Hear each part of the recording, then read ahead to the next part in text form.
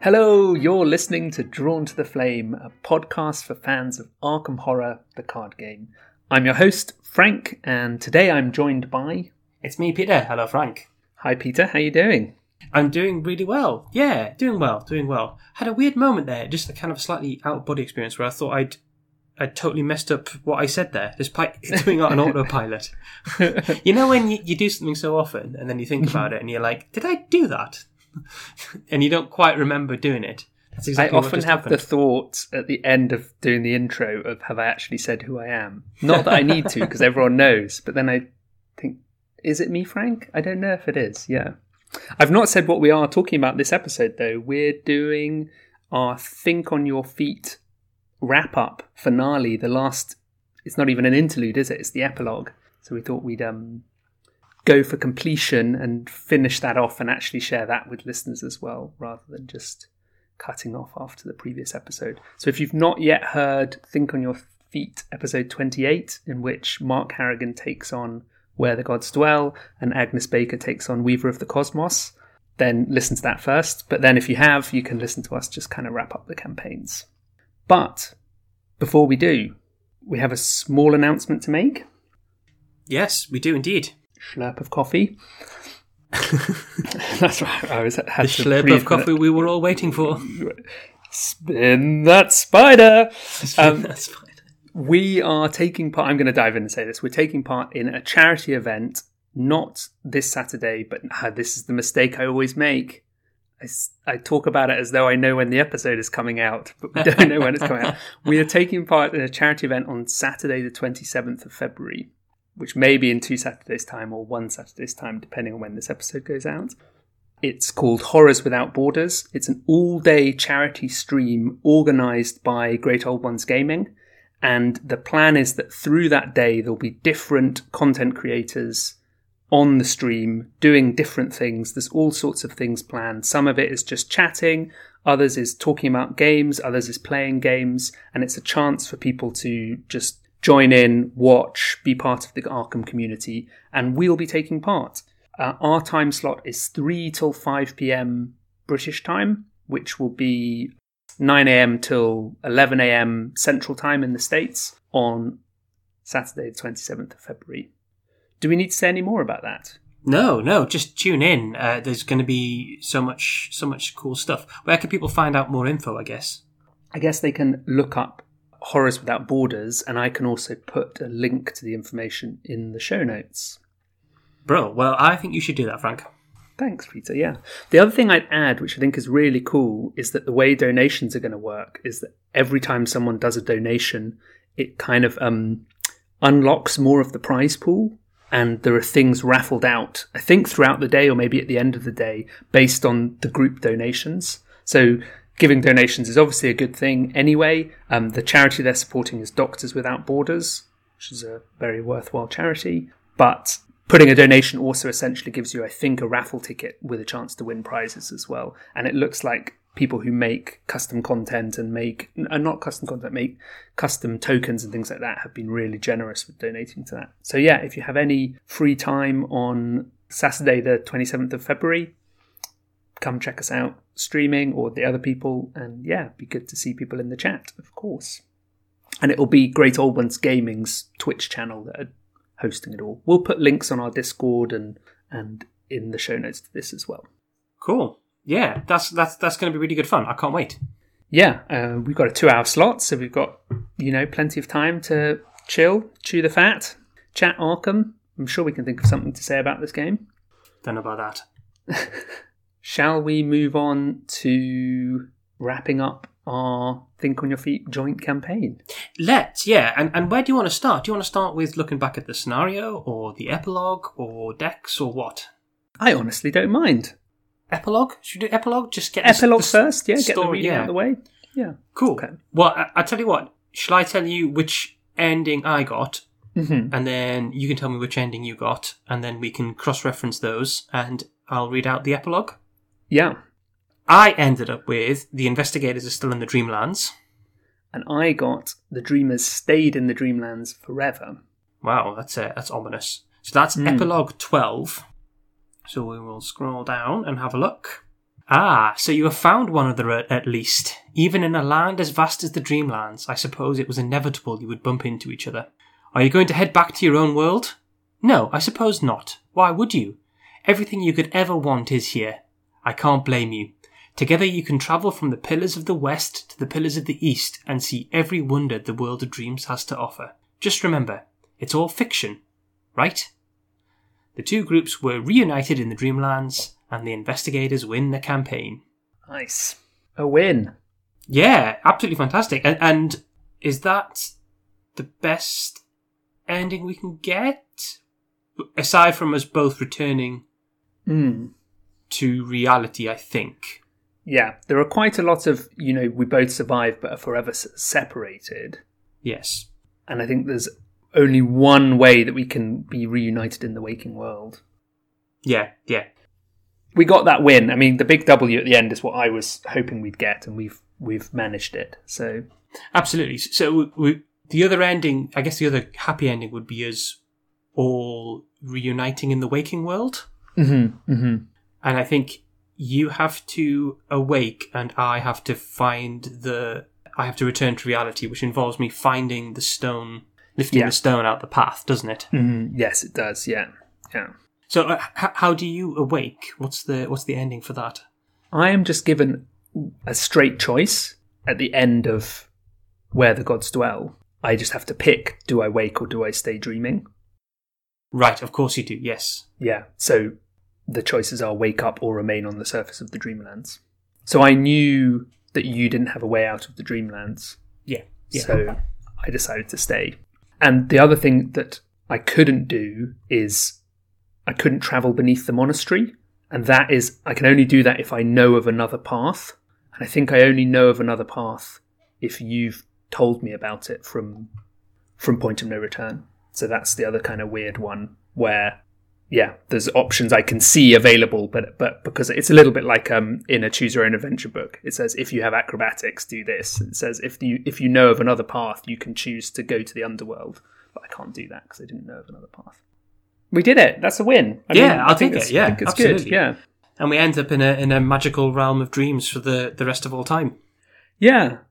I mean, I snuck into my story that, of course, Mark was looking for Sophie. So that whole sort of subplot of if he's not going to find her in the waking world, why not live a life of happiness in the dreaming world is a bit weirder, isn't it, I think, for the waking side investigators who end up dreaming without planning to. You came after me to help me, and at some point you crossed over from waking to dreaming without realising. Well, you sort of brought your body with you, haven't you? Yeah, well, exactly, yeah. So we're bodily in the Dreamlands, and you've just been transported here. Spiritually? I don't know. Yeah.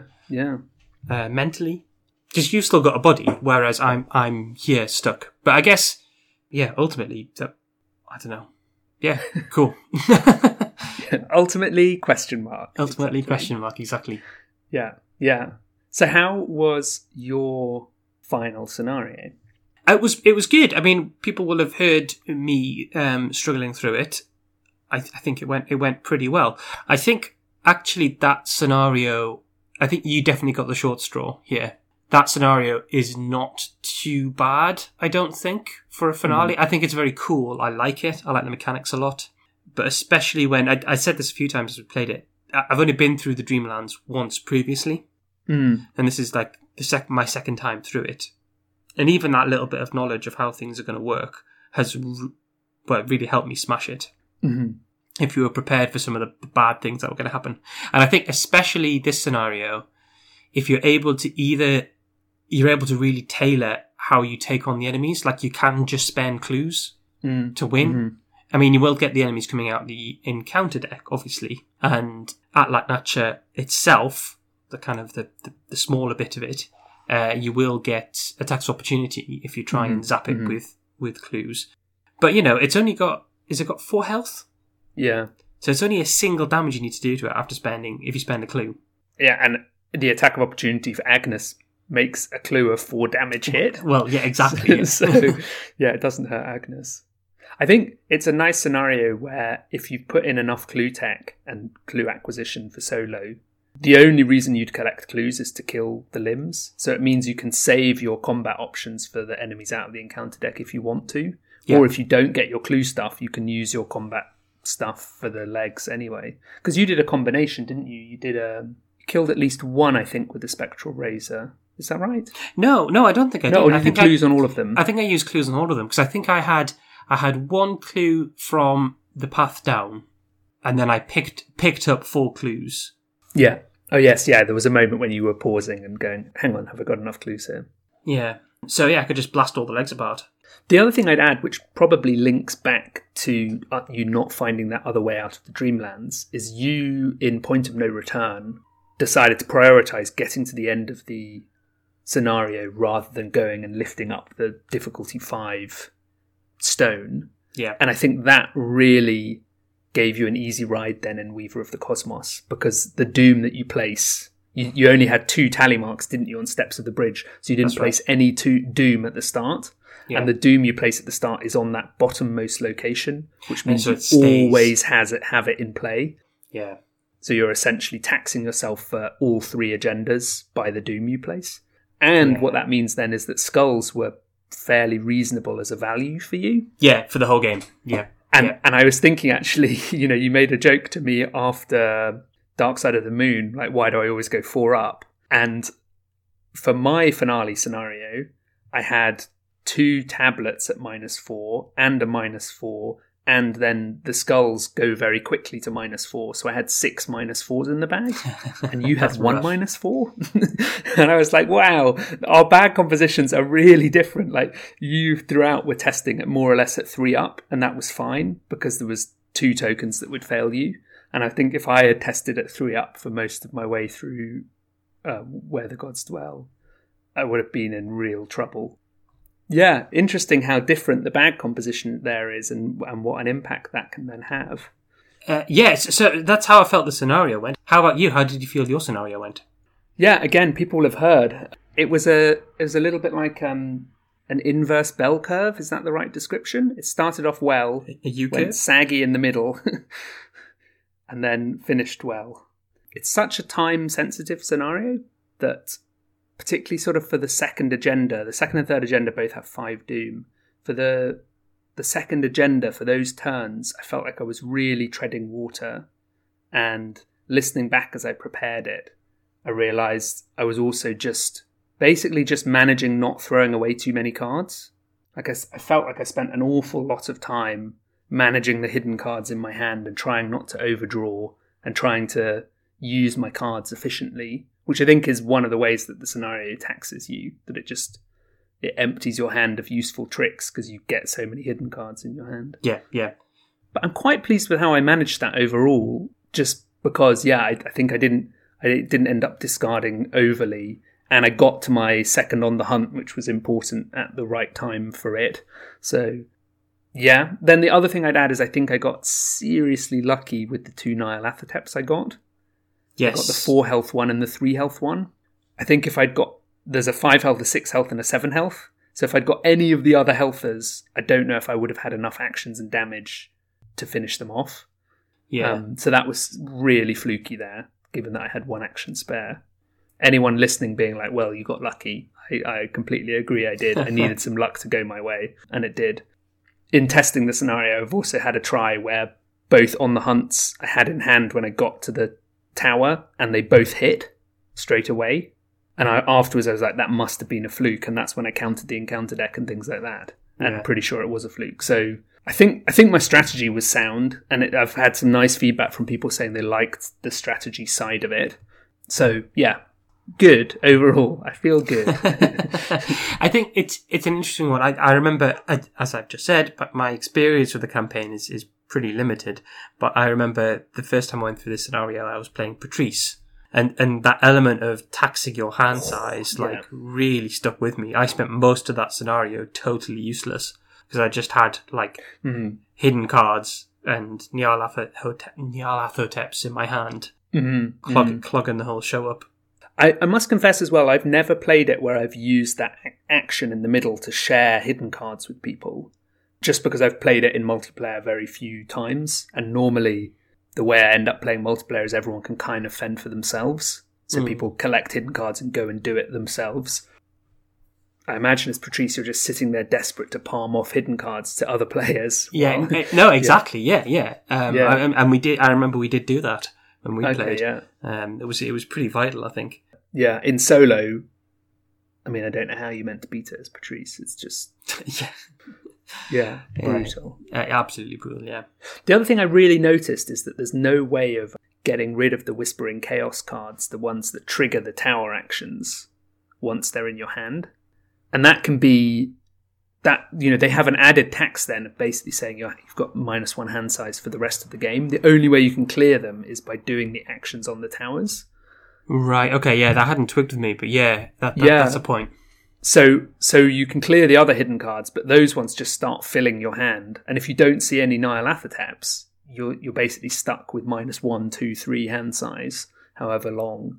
So when I finished off, I think I still had 2 Whispering Chaos in my hand that just, they're dead cards, they're not doing anything.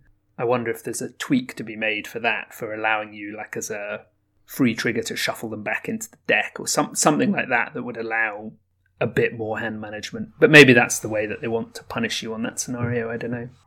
And what about our decks? I mean, I feel like you gave a Mind's Eye masterclass there, although funnily enough, Mind's Eye wasn't the MVP for your finale, was it? No, not really. It you know what? It did show up at a pretty good moment, and because I knew I was in the end game. I could be pretty liberal with the charges on it, which helped in those last few turns. Mm-hmm.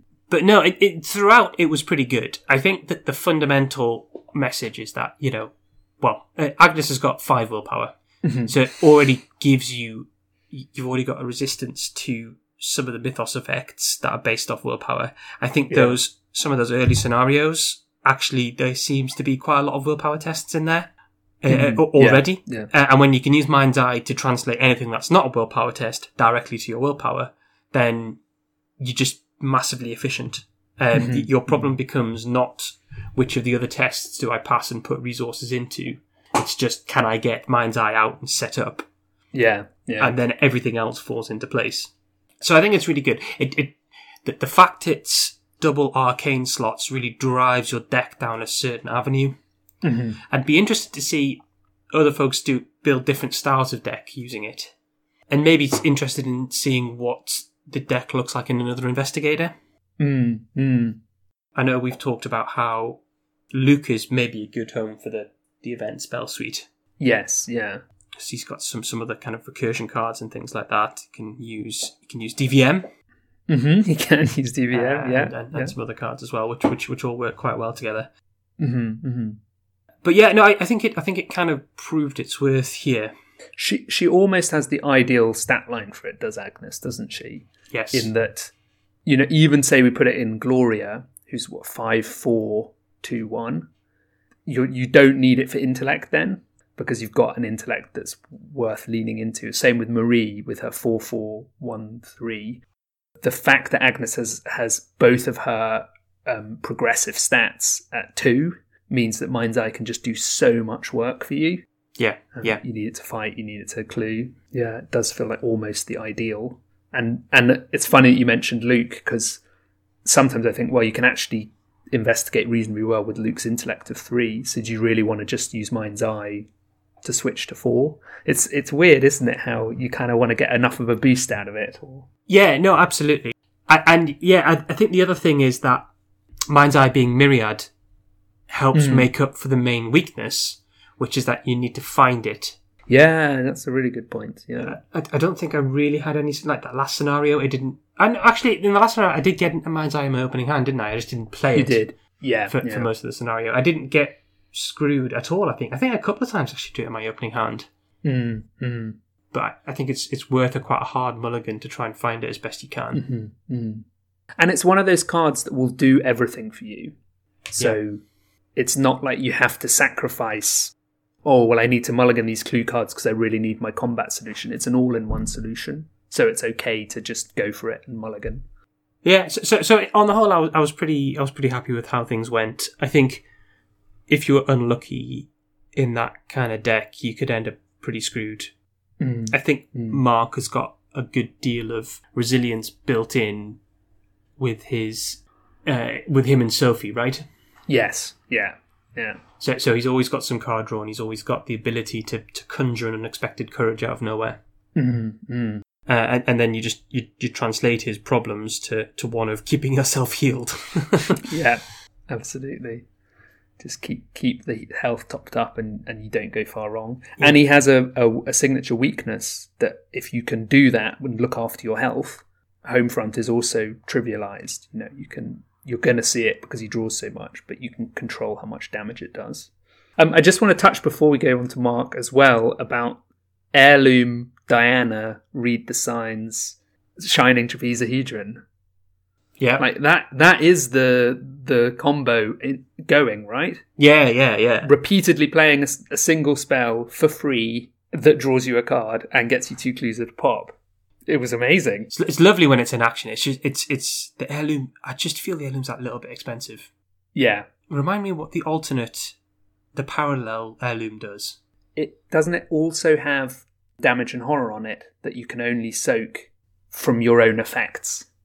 Only damage and or horror from player card effects can be assigned to Heirloom of Hyperborea, and it's got 3 health and 3 sanity. Mm-hmm. And it still has, after you play a spell, draw 1 card. Yeah. That seems a lot better. So like your Blood Eclipses, your Ward of Protections, and then, Shriveling. Forbidden Knowledge. Yeah, Forbidden Knowledge, all of those kind of things you can put on it too. Your Painkillers. Yeah, your Painkillers, exactly. And of course it combos with Parallel Agnes because she can take damage to reduce the cost of spells, so she's a player card effect, so she has like an extra built-in bit of soak to do that even more. I think I did mention this. I think ultimately I would have preferred to have gone through this with Parallel Agnes. Yeah, Parallel Agnes wasn't out when we planned, but she was not. No, I think you can almost. Well, I don't know. The damage was nice, especially if you're dealing with like aloof enemies or whatever. Mm-hmm. Depending on your campaign, who knows? I'd love to. I haven't tried Parallel Agnes yet, but I would love to because I think she's right up my street. I already had an Agnes campaign on the go when she came out. Yeah, to finish that before I could justify picking her up again. I mean, the nice thing was that we were both busy thinking about Agnes and what an Agnes deck looks like and exploring what MJ had suggested to us about the sort of a way of making the Heirloom work is running lots of spell events, because you want to be playing them in the way that if you just play 2 spell assets and don't play any more, you're not going to get value out of the Heirloom. Yeah. So I think it was a really fun deck, and I think a really good illustration of a solo mystic that's not desperately trying to see Sixth Sense, shriveling, panicking if it doesn't see them. So it was good. And you mentioned my Mark. I guess we'll move on to it. Yeah, I think it did everything I wanted. Yeah. Before you start, can you remind me what you added for this last scenario? Yes. So I had 11 XP to spend. Yeah. I already had 1 upgraded Enchanted Blade, so I put 3 XP into the other Enchanted Blade. And then I decided to upgrade both of my Vicious Blows. Yeah. So they do 2 extra damage instead of 1. And I added in 2 Counter Punches level 2. So that's play when an enemy attacks you before resolving the attack. You get +2 combat and do +1 damage, hitting them back. And I took out an Evidence and the Emergency Aid for the Counter Punches. Right, okay. And of course, the Counter Punch tactic, right? Spirit and Tactic. So it can go on Sticky Toffee Pudding. If you want. It can, but on Sticky Toffee Pudding was a Cash, an Ever Vigilant, and one of the On the Hunts. So yes. that I knew I had one. But yes, it can do, yeah. So notably, what's good about it is it's more damage that's not in the investigation phase. Yeah. So if I'm really struggling, if I had that 7 health Nyarlathotep, I was thinking, I can potentially use Counterpunch to finish it off in the enemy phase. And because it attacks them before you resolve the attack, you can then, if you kill the enemy, you don't get hit, which is nice. Yeah. And then the other thing, which I think I did do that in the scenario, is you can also just use it for tempo, where you play a weapon, take a hit from an enemy, but kill the enemy with the counterpunch, and you've spent a single action rather than taking an attack of opportunity and then having to fight with the weapon or that kind of thing. So yeah, you can just use it to to munch enemies. I was like really pleased with how it turned out in the end. Just felt really useful, and you can do things like end a turn with an enemy engaged with you and things like that. It's got nice icons as well, double combat and agility. Overall, I felt like that was a pretty conservative choice with the XP, but I think it did what I wanted it to do, which was just give me the damage output. And we saw that right at the end of the scenario, where I had a 7 health enemy to kill in 3 actions. Yeah. And I practice makes perfect into a vicious blow. And it was like, okay, well, I can do 8 damage in 2 actions now because I managed to loot my deck. So I had enough damage basically in the deck, which was good. The other thing about that scenario was I had a pretty poor opening hand, as I remember it. This was just like a really nice illustration that Mark has the solution to a bad opening hand. He can draw out of it, which I suppose is the same as what Seekers have been doing since the beginning of the game. You just power draw through, but he can draw out of a problem by getting on with things. So he can take an investigate action and draw a card for it, or he can, punch an enemy and draw a card for it. So he just uses making progress in the scenario as a way of getting out of a hole, which obviously a lot of other investigators can't do because they have to do one or the other. So I think that's really good I really enjoy playing Mark. He's just fun. He's powerful. Yeah. He just seems like he's... I was kind of dubious when you suggested to play him solo, because someone with such a high combat stat always feels like they're going to be able to fight enemies but not progress the act in the same way. Yeah. What I was thinking was I can't see what your equivalent of Mind's Eye is in my deck. Yeah. But of course, Mark is the perfect example of someone who's like, he does have that. He's got that built in almost, right? So yeah, the sort of the Sophie effect, right? Yeah. I mean, you can't rely on her for everything, but she's, she gives you that boost when you really need her. It's funny because he looks fairly one-dimensional. Yes. He's got 5 combat. That's what I was trying to say. Health. Yeah. Yeah. And yet he actually is very versatile, which is to me the opposite of one-dimensional. He can kind of do anything. But I think, of course, when you play in multiplayer, why would you put in like a load of clue tech and things like that? You just put in a bunch of weapons, a bunch of damage, and a bunch of healing. You're good to go. And I'd be inclined to play that way if I was playing in multiplayer as Mark. But I think he can do a lot more, is the nice thing. I don't know whether you know this, Frank, but Versatile is actually an Arkham card.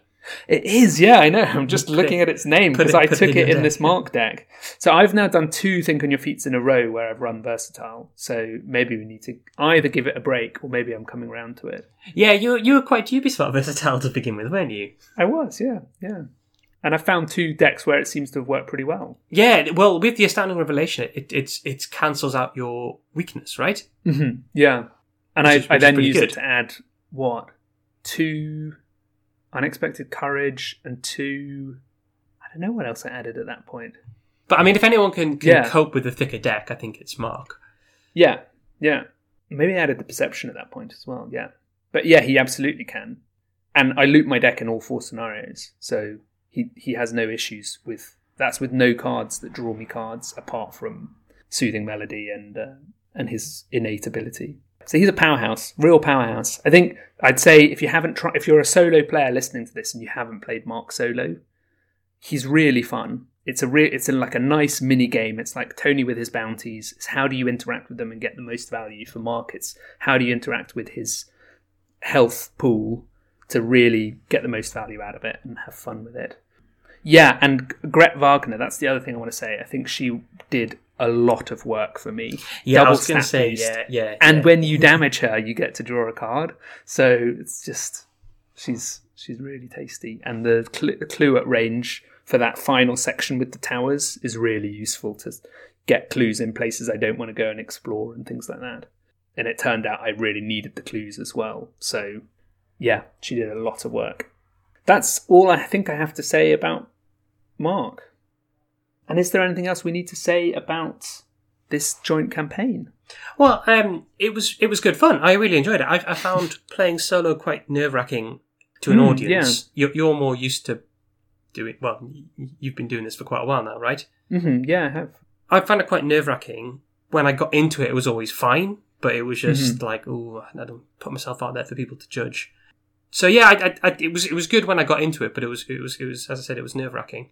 I think it is a pretty challenging thing to do well, and obviously I'm a bit wary of saying that listeners will say, but your Think on Your Feet is rubbish, Frank. But there's 3 different things going on. You're trying to play Arkham, you're trying to describe playing Arkham to the listener, so paint that kind of picture. But then also I think the thing that is the most challenging is you're trying to describe, as though you're kind of hovering above the game, the best lines of play, and take all of the things that we don't really say out loud and verbalize them. Because often when I'm playing with other people, I can see that I've got 2 or 3 things I can do with my hand, but I'm not necessarily saying, hey guys, my hand includes the following cards. Do you think I should do A, B, and C? Sometimes I'll mention card names, but I try not to in the spirit of the game.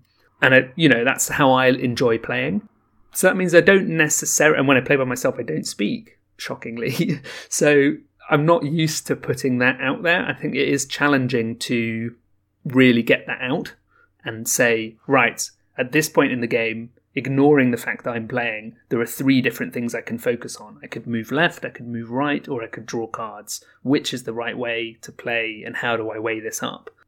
If you're busy with the first 2 things, with narrating the game and just playing correctly, that's the thing that falls by the wayside. That's the thing I think I enjoyed most about listening to you, Peter, is hearing those moments when you're like, here I think are the possible lines, and this is the one I'm going for, and why. Yeah, I mean, that sums it up quite well for me. And, it was a bit of a double-edged sword, because I'm explaining so much as I'm playing, it helps me see those lines of play, but also sometimes it's harder to focus on the details. I think everyone has spotted that there was quite a few things I missed on every scenario. So the trapezohedron was an extra level of, complication. And because I'm there, trying to narrate everything I'm doing, it's difficult to track. Yeah. So I was missing the kind of things I wouldn't normally miss when I was playing. And also I'm not as used to playing solo, so often someone else will be picking that stuff up for me as well when I'm playing. Exactly. And you're also taking a break from your own head to watch someone else play in moments. It's kind of, there's no escape when it's solo, particularly when the microphone's on. That's right, yeah, you got to fill dead air that you need to fill, yeah. Yeah. I think that zooming in and out is one of the things that can cause me to forget actions or do things. I'm talking big picture and then I forget that I'm halfway through a turn and I've got 1 or 2 actions left. I'm sure that's what means I take an extra action occasionally or miss an action. Yeah, I couldn't agree more. And those big turns are just where you've had to advance the agenda or the act mid-turn, and it's so hard to remember. Or you've done some kind of big play or explained something either after your first or your second action, and then you're like, well, how much have I got left? Yeah, what have I done this turn? Thank you to listeners who are understanding of that. Of course, we try and catch errors and edit them out, but we also want it to be real as well, so sometimes mistakes happen and that's okay. I realise as well, the other thing we can ask now is, what should you or I do next for Think on Your Feet? We're at that great point where we can ask patrons to vote on what happens next. We've got a few different choices. Return to Carcosa hasn't been played on the podcast. Return to the Forgotten Age hasn't been played. And Innsmouth hasn't been played. So, yeah, lots of options. Got a lot of investigators to get through as well. Yeah. So yeah. I guess we'll talk about that off air, what we want to do next and, yeah, what the plan is. Well, the obvious question is going to be, do we want to do something else 2-player? I think that this worked largely because we were both doing solo games still. Yeah. Yeah. My worry, if we're doing something 2-player, is that it's very hard to really have that same level of communication with the listener. Yeah. That would be my gut feel. But it's maybe something we can have an experiment with. Something like a standalone might be a good way of doing that. The challenge of that as well is, like I mentioned, about how much of our hands we reveal, because the listener can't see us. So, part of what I enjoy about playing with another person is that thing of, can you help me with this test? Yeah, I think I can help you. Can you give me an icon? Yeah, I can give you an icon. But you don't say, yeah, I've got this 45 automatic in my hand, it has an agility icon, I can commit it to you. Normally you don't anyway. I don't know, how do you feel about that table talk rule? To be honest, we when I play with my friends, we don't follow it mega strictly. Usually it's on the level of what I'm sure we talked about this before. It'd be on the level of like, oh, I can help you with that kind of thing. Yeah. Or I don't think you need any more icons because I think I can help you, or things like Yeah. that.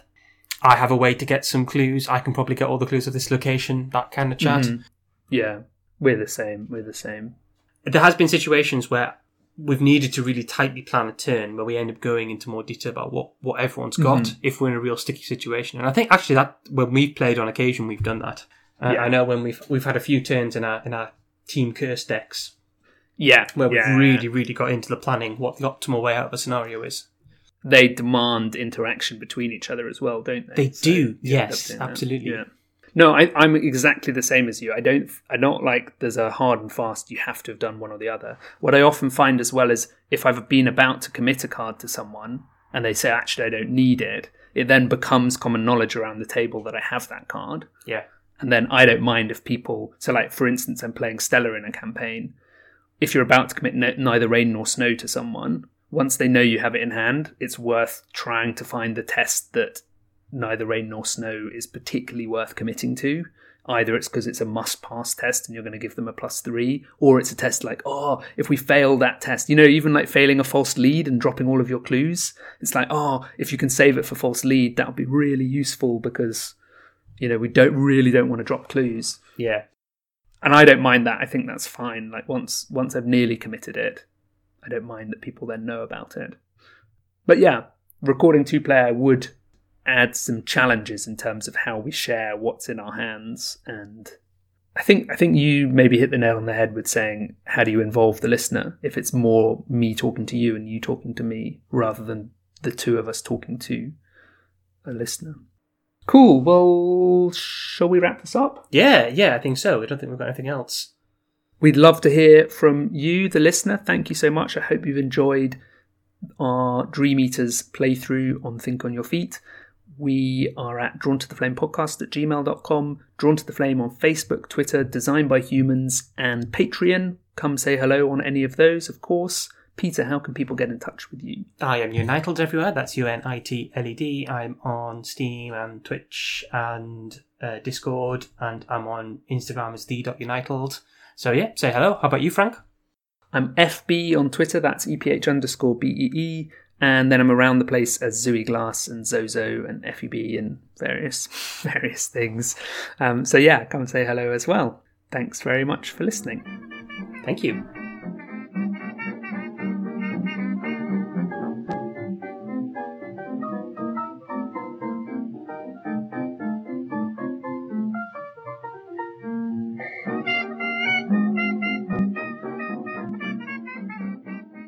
Marcus Gwillem closed the door of the little room and, without warning, attacked me from behind. He overpowered me, tied me hand and foot. It was needless to gag me. As you know, the laboratory is absolutely soundproof. I felt like I needed to be gagged, and I only just didn't burst out laughing. Why is attacked me from behind so funny? Without warning, attacked me from behind as well. Yeah. Excuse me, I'm going to attack you from behind. Bob. Yeah. Yeah, that's good. You hear that, attack incoming, attack incoming. I eyed him in silence for a moment, wondering what could possibly affect the man so strongly. I knew Otter Conspiracy as a man of steady nerves and iron will. To find him so visibly upset was, in itself, unusual. I passed cigars, and he selected one automatically. He selected one automatically. Oh, God. As opposed to carefully, I suppose. Yeah. Just a weird use of that word.